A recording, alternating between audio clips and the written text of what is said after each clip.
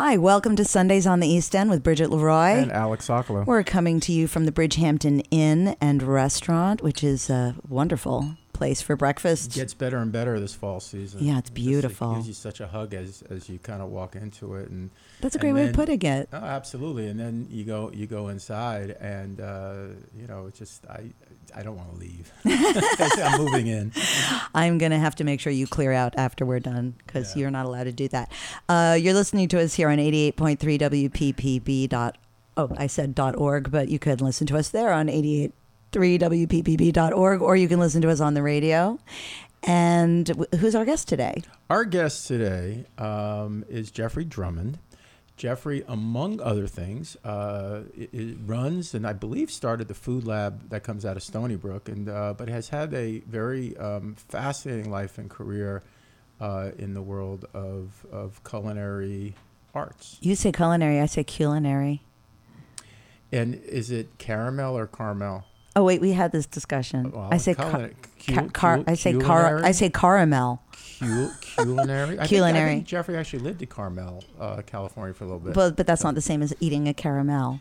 Oh, see, there you go. That's how I say it. There you go. So, but let's talk about food. Yeah, let's talk about food. I mean, obviously, we live our lives ingesting food, having our own emotional relationship to food. Oh, yeah. But, and this is the real thing, when you actually are monetizing food, when you're actually in the food industry, it, like a lot of industries, has its own peculiar physics, I guess you can say.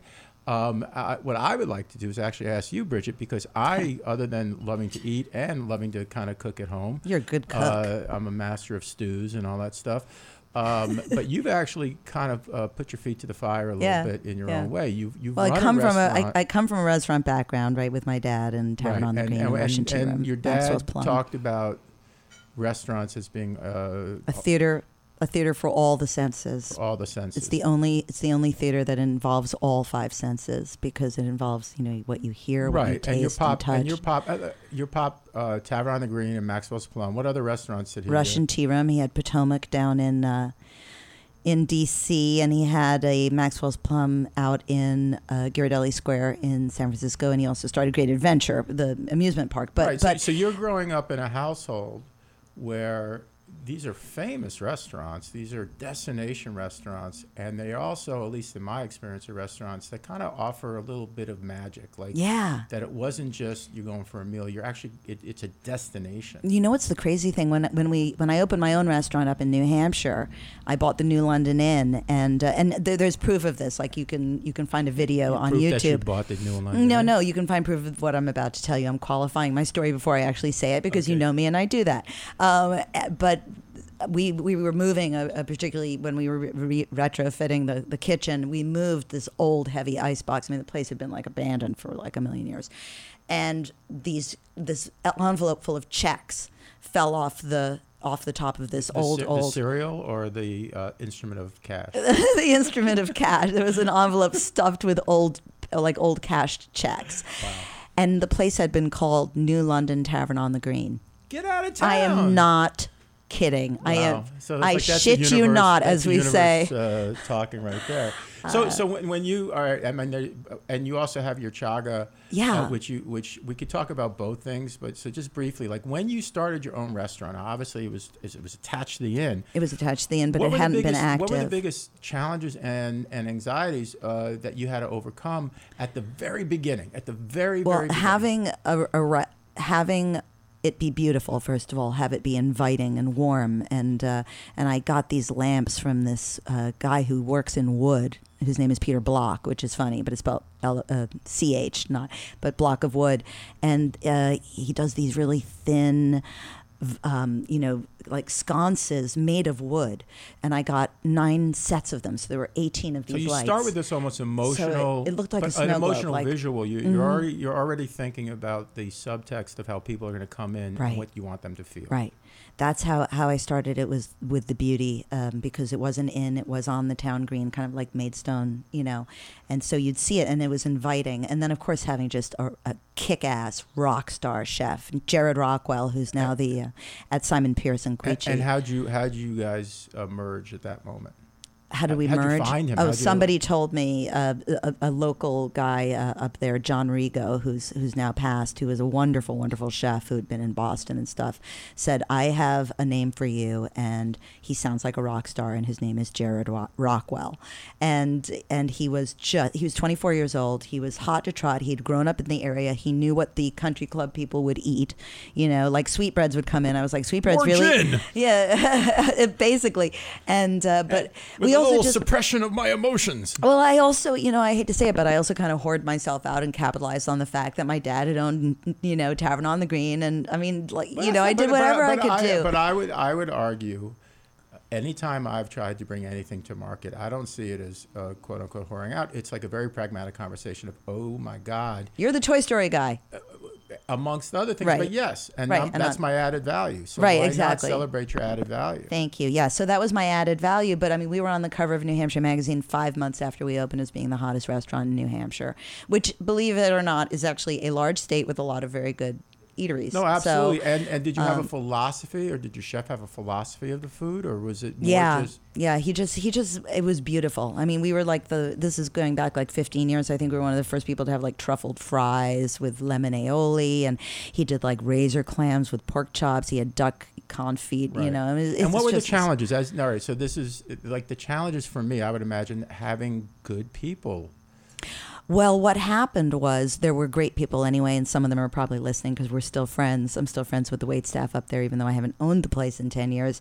And what I did is I had, believe it or not, Lee Felty, who is Eric Lemonidis' partner at Almond. Lee was the assistant general manager of Tavern on the Green. He was like 22 years old, and I had him and Bismarck Irving, who also works for Almond in the city. They came up because they were still with Tavern. My dad was gone, but they came up and they led a 3-day seminar for all of our wait staff you on need fine to- dining and service. I'm asking these questions Yeah. Not only because it's very interesting to hear you talk about this chapter of your life, but I do think that starting up something, if you want to use that kind of Newton's law, Yeah. you need more energy to get motion than the motion that you need to get. I don't know what Yeah, the law I mean, is. it's another lifetime that's- of mine. I mean, people don't even Is like it the know laws of about that. Newton's What are you law? talking about? I don't know, like Fig Newton's? The Peter principle. Let's don't go. Hey, now we always go there, don't we? Somehow. Yeah, no, but cutting through my stupidity. What I'm saying is you and Eric kind of, so you're taking on this in, but from what always scared me about restaurants, and every time I would like fantasize, I should open up a restaurant. Everybody's a lot like, of people you think like that. to cook, you should open up a restaurant, and I live in the fear of like day 23. Not like the beginning of, boy, this is exciting, but now you have to have something that runs, has a level of quality. Anybody that comes in has to have a good experience. I mean, I'm sure Jeffrey will be able to speak, much more to this. But for me, it was I did not see my house in daylight for the first 5 months. I left my house at 5 o'clock in the morning to meet, trucks, whatever was coming in for the day. Plus, it wasn't, I mean, I had other people working for me. I had a staff of 50. This wasn't like But this is the real conversation in my mind, because it's a 24-hour day. And then I would get home around 11 o'clock at night, get 5 hours sleep, and do it again. So I did that from November through April while we opened the restaurant. All while you're hoping that every customer that comes in enjoys the sconces and enjoys the scones and enjoys everything that the restaurant has, and it's magic. Yeah. And then you do have people always who come in who are unhappy people. They walk into the restaurant unhappy, and they want to take it out on the restaurant, and you just have to approach it with compassion. Either give them their money back, Either that or like the pie from the movie The Help. Well, anyway, that's probably that's probably why I should never be in the service industry. Well, we don't usually, tie our shows to something timely, because you might be listening to this in 2025, in April or something. But we do have Jeffrey Drummond joining us from the Food Lab at Stony Brook. This is the weekend. I mean, by the time this airs, it will be over. So that's kind of, if he's stressed about it, just remember, by the time this airs, it's going to be done. So but it's a very exciting event that brings together people from the food industry and entrepreneurs and chefs. And I think it's probably a good place to take a break and then to bring Jeffrey Drummond on. What do you think? Outstanding. Let's do that. Okay, so you're listening to us here on 88.3 WPPB FM. You can also listen to us online at www.883wppb.org. It's always a good time to make a donation to listener-supported public radio. And this is Sundays on the East End with Bridget Leroy and Alex Sokolow coming to you from the Bridgehampton Inn and Restaurant. We'll be right back.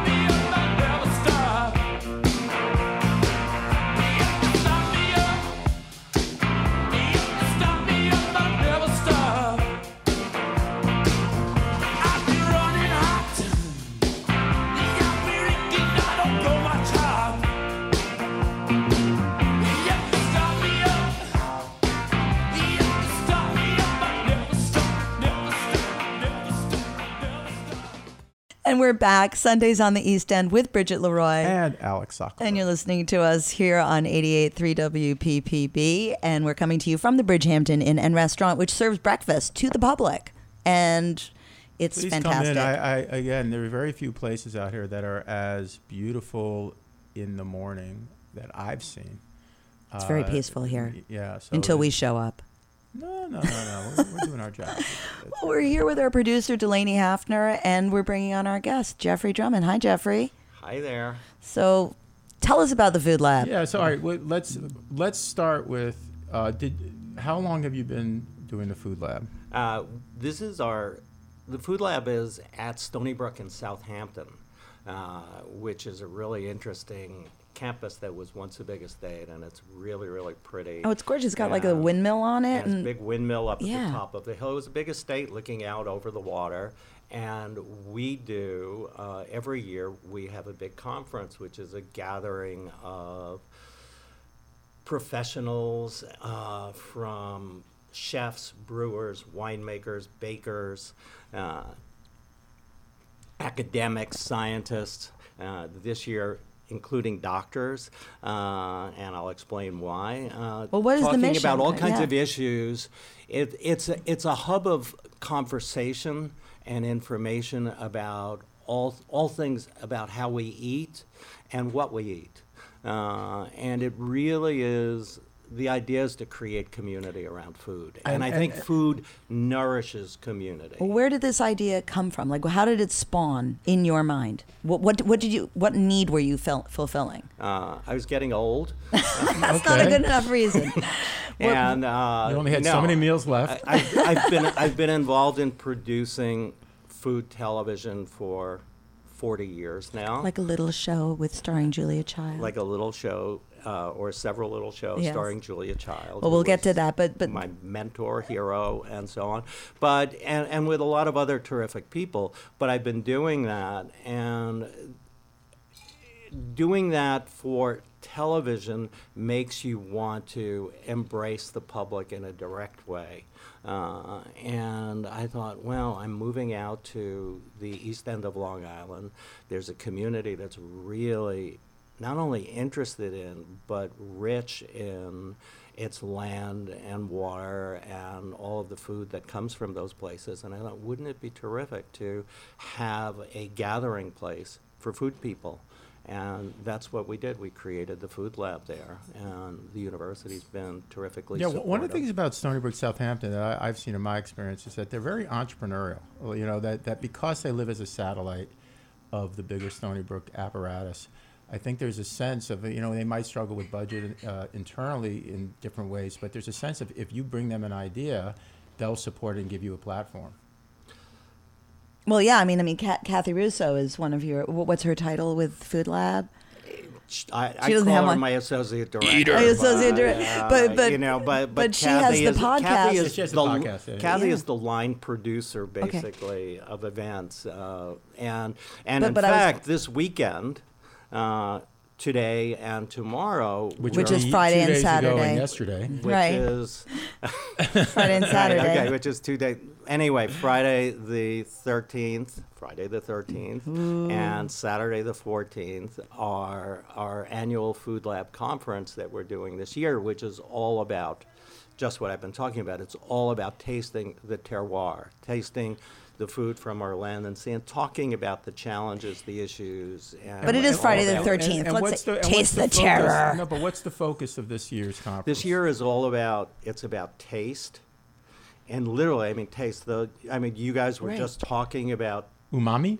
Yeah, taste. yeah, Well, all of you, them. You have your 5 basic tastes: sweet, sour, salt, bitter, and umami, and probably a bunch And of why is others, it called which are, umami? Because everything it's else a- is like kind of like English Anglo-Saxon, word, yeah, right. and then here's umami. Well, they don't want to call it guacamole. No, but I'm just saying, like, it's But it such means it's like a such meaty taste, doesn't Right, it? It's is like it- what you is get from it- mushrooms. What Is you it get. Now- where does the word come from? think it's a Japanese It's a word. Japanese word, Yeah. and it speaks to. It's not so much meat, but it's like a wholesomeness, comfort food thing. It's what you get from a guacamole, which is one of the reasons why guacamole has become so popular. It's pasta. Truffles, though, too, right? Right. I mean, it's that kind of earth. It's like Earth soul food. I think of it as more accessible than truffles, though. I love truffles, though. Oh my God. I had a great dinner last night too at Stone Creek Inn in Yeah, East in Quogue, East and Quogue. it was That's- just that's a full great of place, truffles. yeah. Everything was truffles. Okay. But- Well, all right, but speaking anyway, of sorry. Stone Wait, Creek wait, Inn, wait, by wait. the way, Yeah. tonight, No, which means And Friday then- night. a couple of nights ago. Yeah. A couple of nights It was ago, so that octopus was so good. he did have No, octopus on we're it. not certain. Our guest of honor who is speaking tonight is a woman named Patty Gentry, who has a farm called Early Girl Farm in Oh, I know Bellport. Early Girl. Yeah, yeah. And she was a chef in New York back in the same, probably a little after your dad was doing Maxwell's Plum. Wow. But she worked at a restaurant called Arcadia. Oh, I know And Arcadia. the Lobster Club Oh, sure. with Yeah. Anne Rosenzweig. Oh, wow. Then came out here, and she decided to stop running a kitchen and to start growing food. And she farms a small plot of land. Yeah, I down know in it because Bellport. I live in Mauritius. And- what's her expertise in And that? her expertise is that she has a terrific palate, and she has a real passion for perfection, really. So what she's in what is food. she bringing So up out of them? she is coming to talk about what it's like to be a farmer. Rather than farm to table, she's a farmer to table. She is, and she provides a lot of the produce for Stone Creek Inn. Really? Which is and the chef fantastic. there. Yeah, that's Yeah. really good. And then there's another person who's a friend of mine, Roger Sherman, who's a documentary filmmaker who made a terrific film about a chef from Philadelphia named Michael Salmanov, who has an Israeli restaurant. And the film is called In Search of Israeli Cuisine, which has won every kind of award. So Roger is in the process of making a documentary about Patty called The Soul of a Farmer. Oh, how There's a long great. way of getting You there. know, No, that's awesome. That's food for thought. I asked you this the other day, I think, when we were at the Julia Child dinner. Do you know Paulak Patel? She is amazing, and she won Chopped and she beat Bobby Flay. I mean, I don't have TV, so I've never seen any of That's these so shows. kinky. But That phrase is so. beat I the- beat Bobby Flay. or Flay Bobby beat. It works either way. But she is one of my new besties, and she made this incredible dinner for us at the Independent. Anyway, she's in Israel right now on this like 8-day culinary tour. Couscous. No, it's more than just couscous. I mean, that's the Hummus. thing. She's been posting these pictures on Instagram. It looks Artichokes. fabulous food in Israel. Great food. Guilty fish? Guilty fish, Gefilte exactly. guilty fish.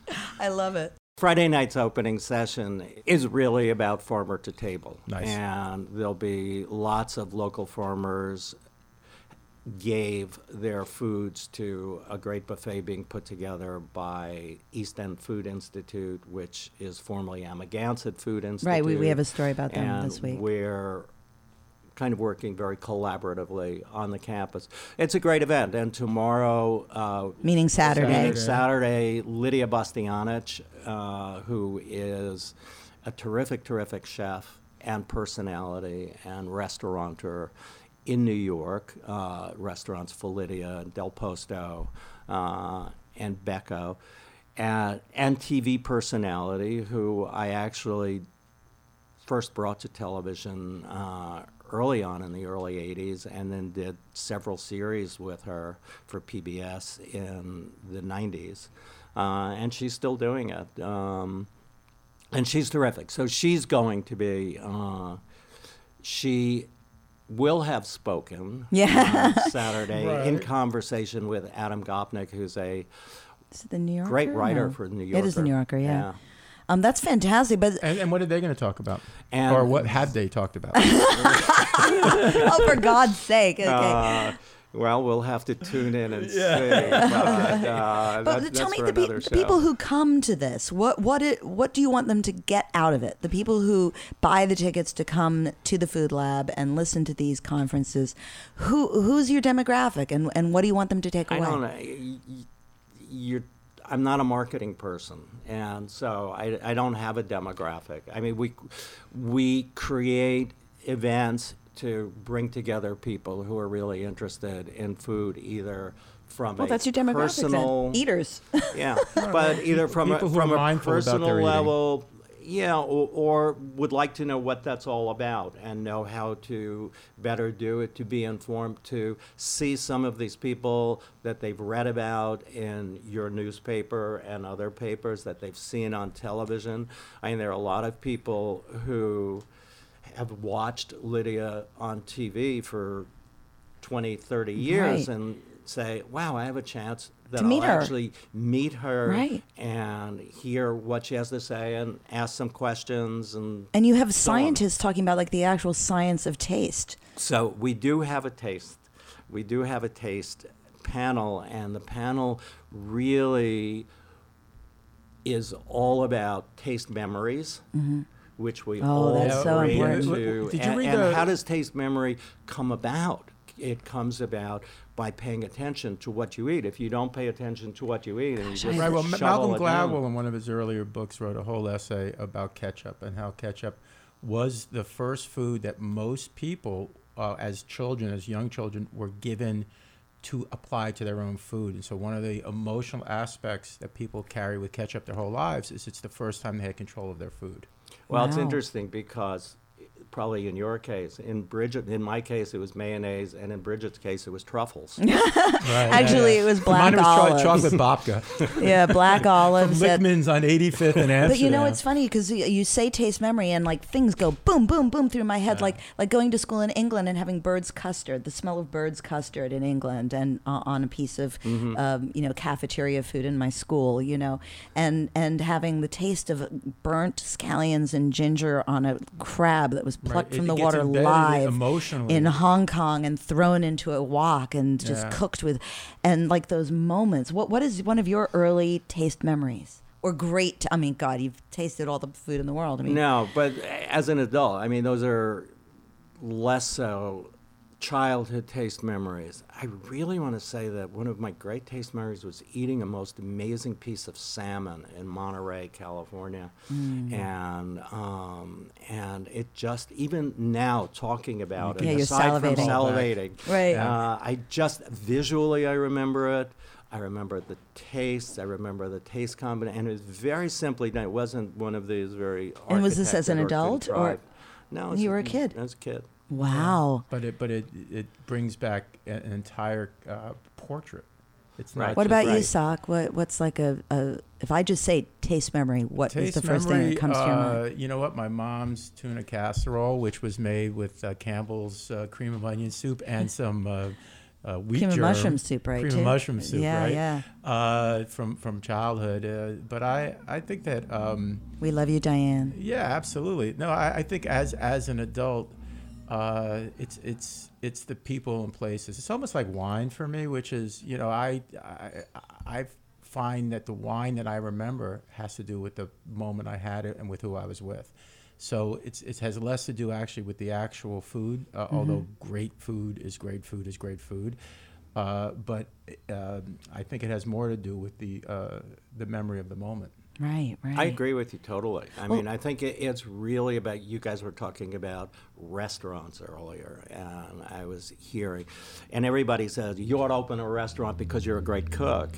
And great cooking is, obviously it's important, but the experience that a diner has. By the way, I'm not a great cook. I have a captive audience. I've been to your house. You're a good cook. But really, being a great cook, having a great restaurant and a great restaurant experience is the entire experience. It is. It totally is. And I remember first coming to New York and going to your dad's place, Maxwell Plum. It wasn't about the food. No, it was about the atmosphere. It was about the experience. Yeah. And if you look at some of the most popular restaurants, from the high, I work with Eric Repair, and Le Bernardin is amazing in terms of the entire dining I've never been there. That you have. Are you going to bring me now, up, please? Save up and go. Oh, no, I'm not going to come as your guest. Thanks a lot. But anyway, listen, Jeffrey, we should probably take a little break. But this is so fascinating. If people, obviously the event will be done by the time this is over, but it's every year. Where can people find out more information? At thefoodlab.org. Okay, one word. Right, and is there a conversation going on for 12 months? Is there a conversation people can tap into by going to that website moving forward? Sure. Okay, all right, there you go. Yeah, why not? We're going to take another little break. You're listening to Sundays on the East End with Bridget Leroy. And Alex Sokolow. And our guest, Jeffrey Drummond from the Food Lab at Stony Brook, Southampton. We are coming to you from the Bridgehampton Inn and Restaurant, which serves breakfast to the public every day from 8 to 10:30, and also dinner, which is fantastic. And you're listening to us on 88.3 WPPB FM, Long Island's only NPR station, and we'll be right back. So I sing a song of love for Julia.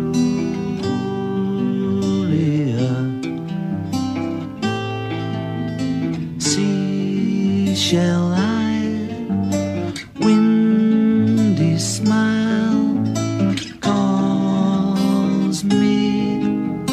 So I sing a song of love for Julia.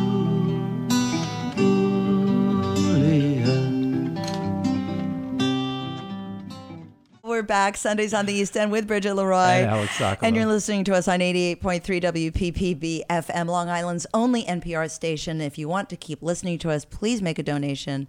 You can do that on 88.3WPPB.org. We're also talking to Jeffrey Drummond from thefoodlab.org. Amongst other things. Amongst other things, but you produced, we were just talking about Julia Child. Yeah, let's talk about your history with Julia. With Julia. It's a great history. It was a great time of my life.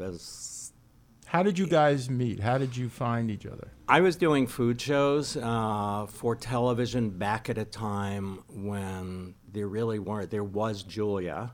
Right. And Julia was really doing TV. I originally started watching Julia's shows when I was in college. She first went on in 1963. Wow. That's the year I was born. Where was she physically doing her show? She was doing her show in Cambridge, Boston. Okay. And did most of her shows then. And I started doing other, I was not a food person in particular. I was a documentary filmmaker, and we produced a movie called My Dinner with Andre, which love that so with much. Andre Previn. No, Andre Gregory. Andre Gregory and Wally Shawn. It was fantastic. Andre Gregory, and it was directed by Louis Malle. Right, I worked with fantastic Andre movie. On a movie called Goodbye Lover. Very cool. Andre Gregory and Wally Shawn. That was so amazing. I always say, that was my first food show because Was that like the 1981? entire movie, 1980 it was shot. Yeah. And the entire arc of the movie was dinner at a restaurant. With Andre, you got it, and Wally. Yeah. Just the two of them talking about life and theater, and very little about food, by the way. I was at Tisch School of the Arts studying acting, and that was like our Bible, just so you know, because I went there like in '83, I think, and that was like we watched that like a dozen times. It became a great cult movie, much to everybody's surprise, because there was no action. It was just really great listening conversation. to Wally Shawn sometimes talk is like a roller coaster. So Yeah, spurred by Andre. And Yeah. no, Louis Malle did a brilliant job doing it. But the interesting thing was that really was my first food-oriented or food-driven film project. And it was a couple of years after that I ended up doing a series called New York's Master Chefs, which were documentaries about different chefs behind Can you the still scenes get that? in Like, their restaurants. can you see it I on don't- Netflix or Amazon I don't or think it's anything? anywhere. It was an early PBS show. It interestingly was nominated for a Primetime Emmy, and just to illustrate what the cooking media world was like back in the 1980s as opposed to now, we lost to the series Cops.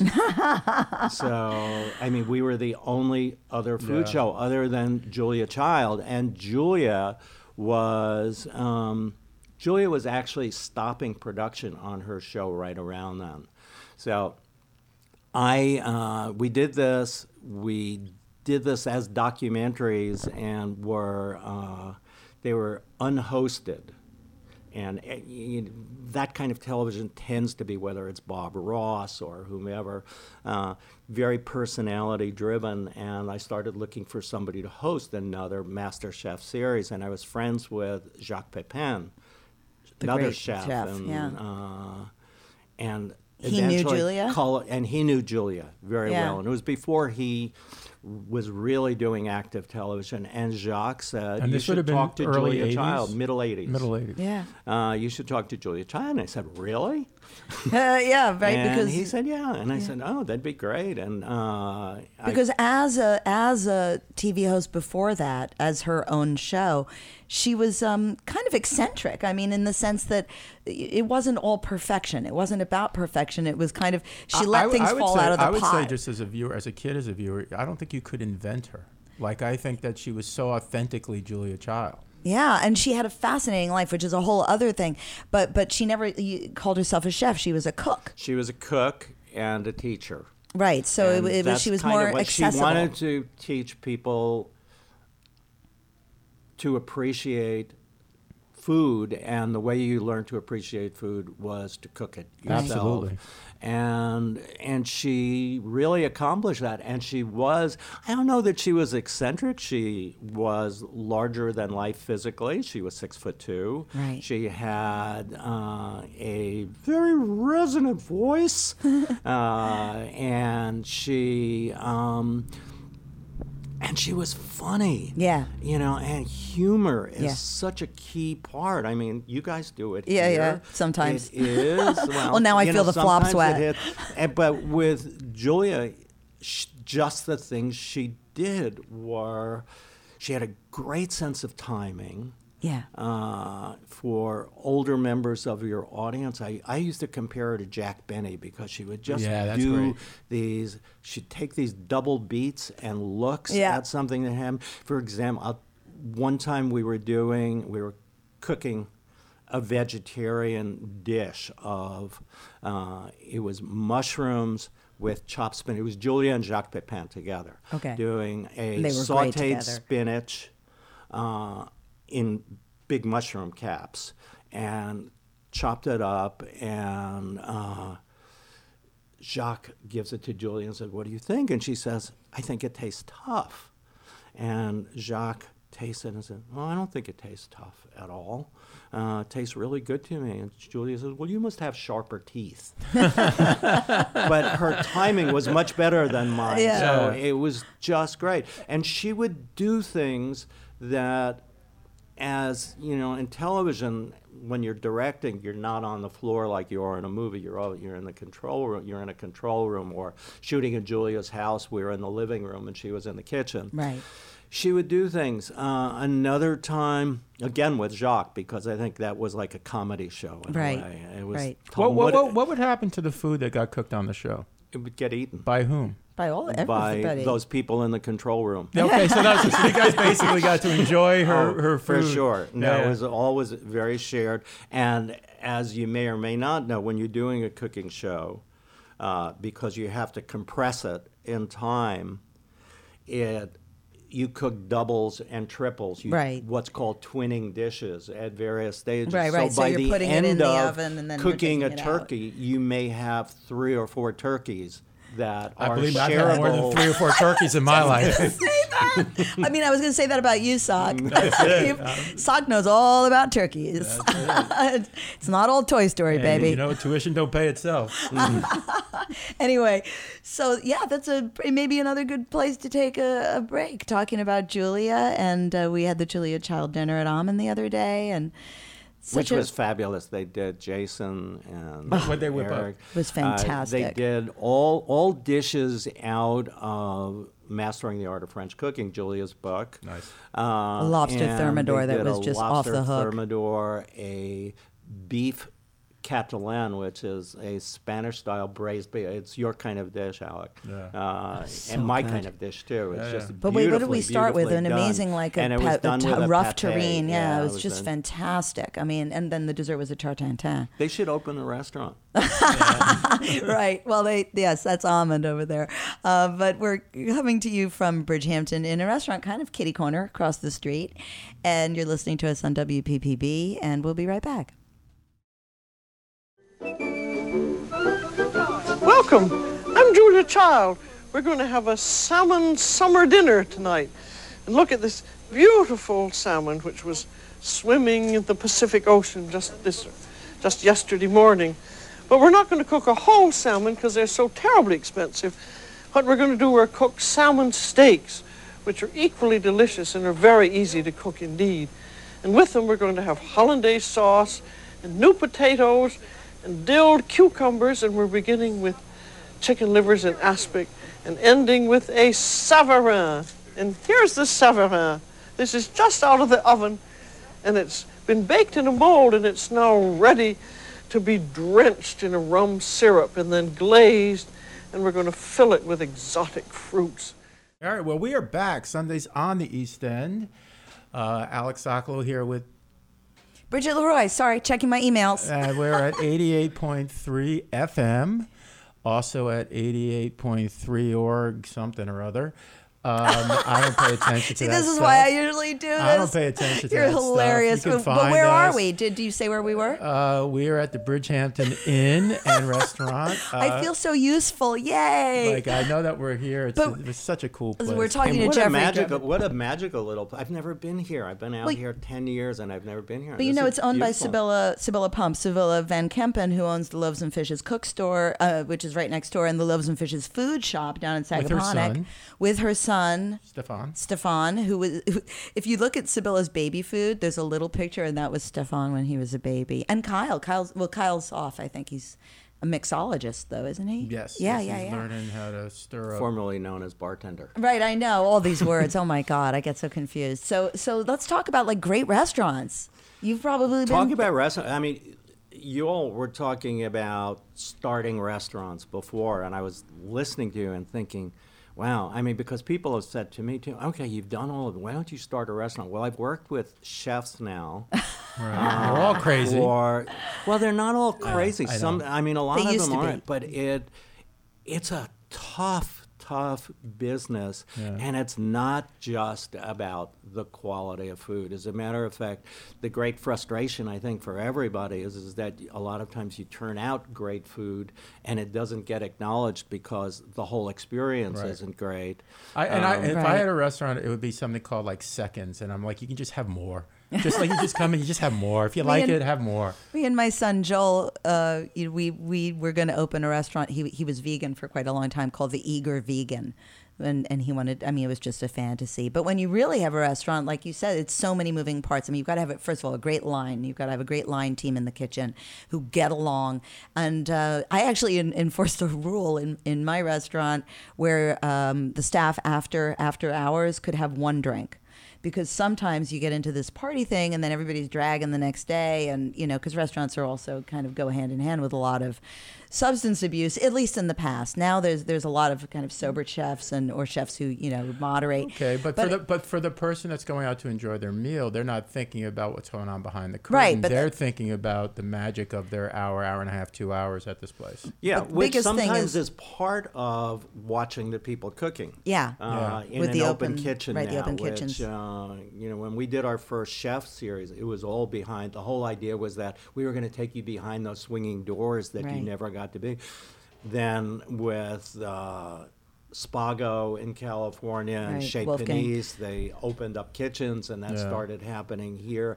But there are also so many levels of restaurant that can either be successful or huge failures.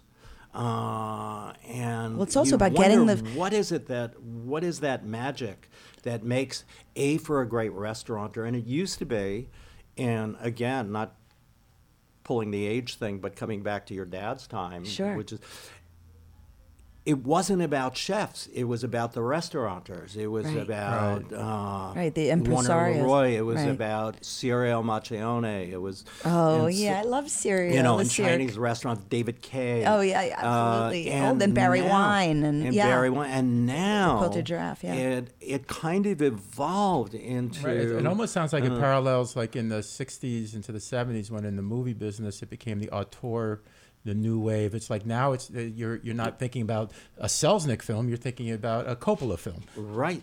No, absolutely, yeah. And which is interesting in terms of food because there's a shift that's happening it's not just chefs, but it's beginning to go to farmers and fishermen. Absolutely. So Absolutely. I want to Which is what go we to were this talking about place before. because we have. Well, that's the thing. That's the thing about Eastern Long Island that I absolutely love, fall in love with since I've been here, and fall in love with every time is the sourced food that's local to this region is so flavorful and good. And so when I do go out to a restaurant, I am paying more attention to on the menu when they'll say where food is sourced from, which is something I never ever paid attention to before. No, at the Julia Child dinner at Almond the other night, the greens and stuff came from Amber Waves. Right, and we had coffee with the Right. two women that started Amber Waves last month, and they have a great story. They have a great story, Yeah. and it's, but just like the restaurant world, where you have hugely successful corporate enterprises like Cheesecake Factory and Popeyes, it's just- casual. And I have to Popeyes tell is you- killing it right now with their chicken sandwich. But some of these things, it to me, it's so much. We're in such an area of locally sourced food, and I don't really have anything against corporate restaurants, but I do on principle because they're you know what, Bridget? corporations, So I guess. when my son, I was raising my kids out in L.A., and when my son was a certain age, 10, 11, 12, there was a Cheesecake Factory about 10 minutes from us. And, every once in a while, if I was feeling like he needed a little daddy time, we would end up there. And it was like going to Willy Wonka. It was like the Charlie and Chocolate Factory. It was the greatest, and it was. And again, it wasn't even about the cheesecake. It was just his eyeballs would become like Yeah, sausage. but you know what's amazing about? I'm sorry, I didn't mean to interrupt. But the corporate food. My dad, who it was like fine haute cuisine. I mean, we went all over the world. We ate at all the great restaurants everywhere. But whenever we went anywhere in the world, the first thing he would do is go to a McDonald's and order French fries, and he would hold the French fry and he would say, "How do they do it? How do they make this French fry taste exactly like a French fry in New York?" They ran into trouble like years ago in India where there was like animal fat in, Yeah. in the Well, French that's fry. the classic Julia story. Julia famously loved McDonald's French fries until they stopped cooking them in beef tallow. Right. And that gave it the flavor. Yeah. And But the idea was the consistency that you would get at every restaurant. My father thought that was magic, Well, the other part of the McDonald's magic, I mean, I don't know how we dropped that. to How did we get up on this or moved up to tangent? McDonald's. Whoa. But the other part of the magic, which is the restaurant story, is that it almost became like a religion. Anthropologically, the Golden Arches were kind of a religious icon that people would come, and you knew they trained their customers so that when you went to a McDonald's, especially early on, You knew you were going to wait in line. You knew if you ordered something special, you were going to have to stand aside for a grill order, and so. And Right, they did a brilliant pleasure, kind of job. Those pleasure receptors pop at the expectation. Exactly. And knowing that you have to wait, knowing that you have to pay, all that stuff makes the experience chemically feel better in your head. Right. And it's a distant analog of the experience that you have when you go into a fine dining restaurant and you're greeted by the person at the front who said, "Oh, hello, Mr. Drummond." Blah, blah, Right, blah. right, right. There was Jeff. so Norm Macdonald, the comedian, did a very funny bit about the difference between eating out and eating at home. And without getting into his comedy, I'll just say, he says, at home, you don't have a loaf of bread waiting for the main course. Right, right. It's like, whereas in a restaurant, it's just like, it's assumed you're going to eat a loaf of bread or you're going to Yeah, eat, exactly. That's so true. But what's amazing, and we're talking about just quickly about McDonald's, and I mean, without going into too much detail, of course, the fast food industry in general is, I saw Michael Pollan giving a talk, it might have been a TED Talk or something, saying like, if you want to get off the fast food train, or if you feel like, you're eating too much or you're gaining weight, the clue is you can eat anything you want, you just have to make it from scratch. Because the idea is you can go and get French fries 3 times a day, but try making French fries 3 times a day. My girlfriend Dana is finishing, or will have finished 2 days ago, a 5-day cleanse that has the science behind it and everything. It's reduced calories and it's all this stuff. And we've had a lot of conversations this week about longevity and what it really does to you inside. I've watched her do this week, and I don't think I could do it personally, but I do think even that it's a more mindful thing. I do know the first meal she has after this will be like that, the best meal she ever had. Well, in you her know life. what they say, the road to health is paved with good intestines. I did not know they said that. Yeah, Now I well, do. I say it. What have you learned in your journey? What have you learned by living your life and putting your energy into both television and the food industry? It's a good question. Authenticity, probably more than anything. As you get older, you appreciate more and more just the lack of grief that you pick up by not being authentic, by not being honest, by not being true to who you are and where you want to go. And it's just much easier to kind of be straight on with stuff and move ahead. And boy, that's so true. It's true with food, and it's true with life and with people. You're listening to Sundays on the East End with Bridget Leroy. And Alex Sokolow. And our guest, Jeffrey Drummond from the Food Lab and many other incarnations. And we're coming to you from the Bridgehampton Inn and Restaurant on WPPB FM, Long Island's only NPR station. We'll be right back.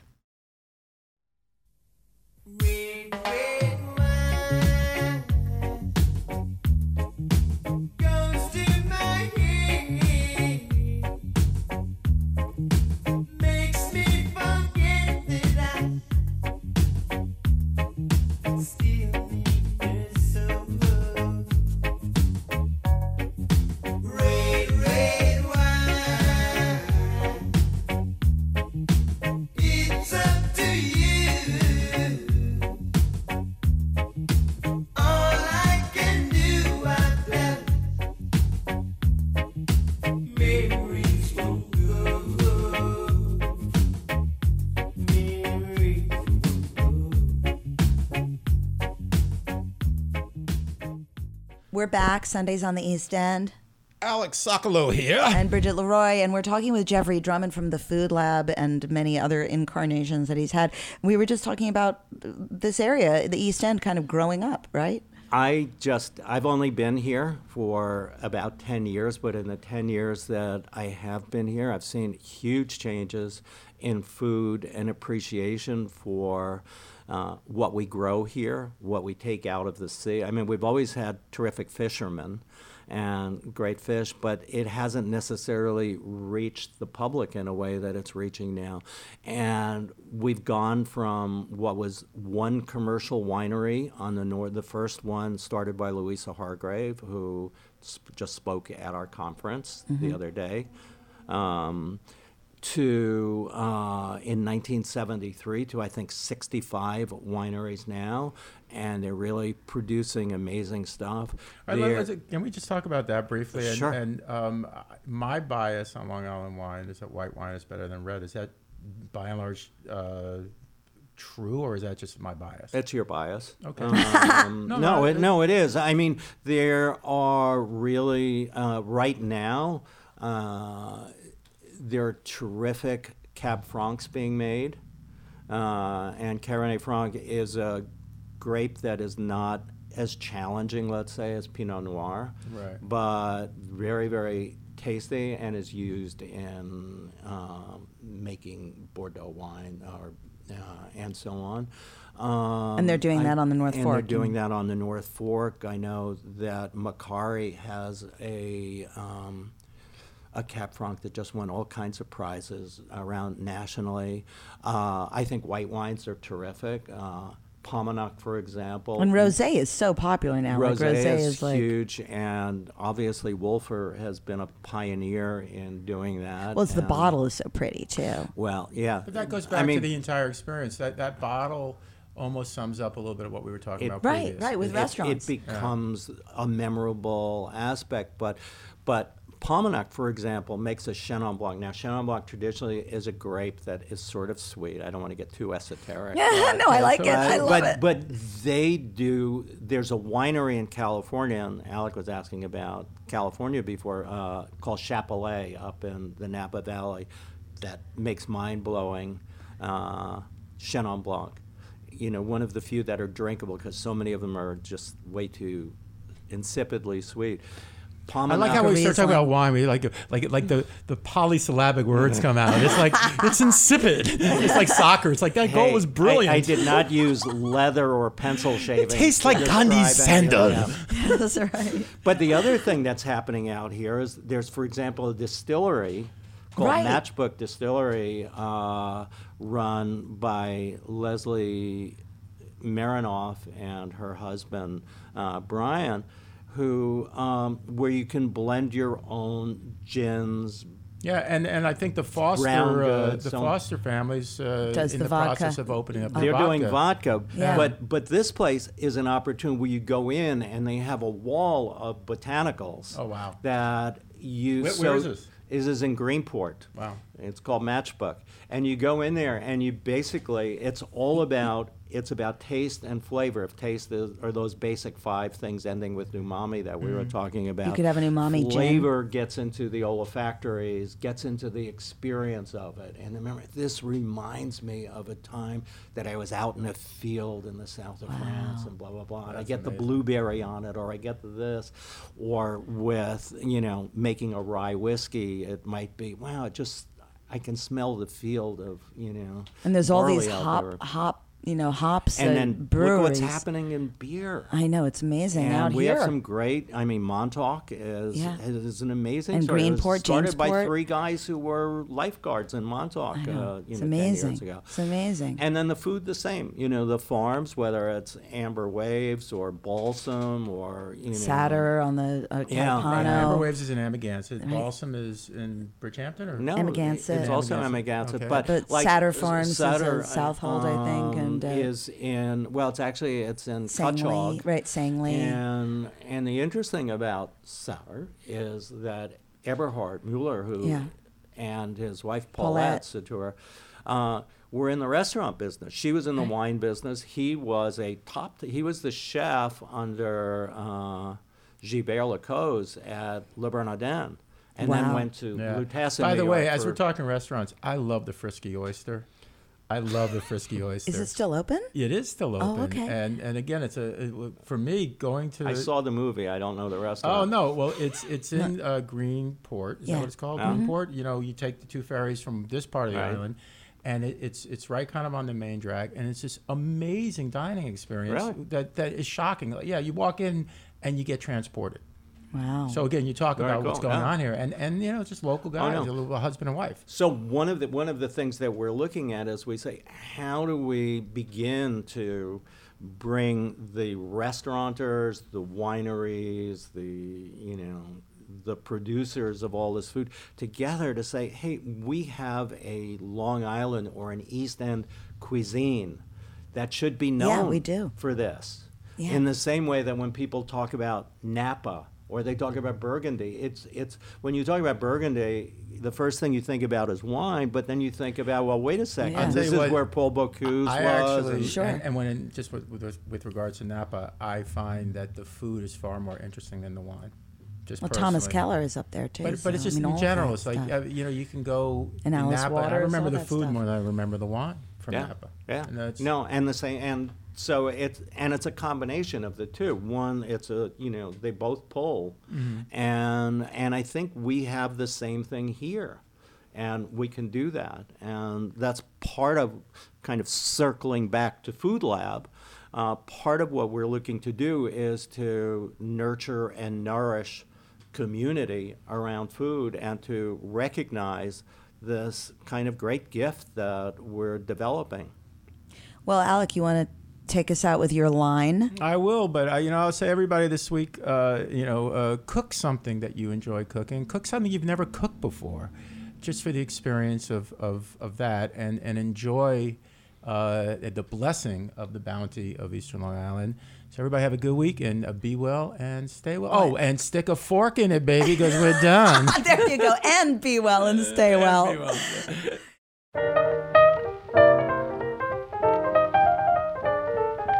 Seems to me that I hear music coming through the kitchen door. I hear Dinah washing china, but I never heard the song before. Someone's in the kitchen with Dinah. Someone's in the kitchen, I know. Someone's in the kitchen with Dinah, strumming on the old banjo. Dinah didn't make no pudding, didn't make the apple pie, 'cause she's pitching in the kitchen with the apple of her eye. Someone's in the kitchen, doo-doo-doo.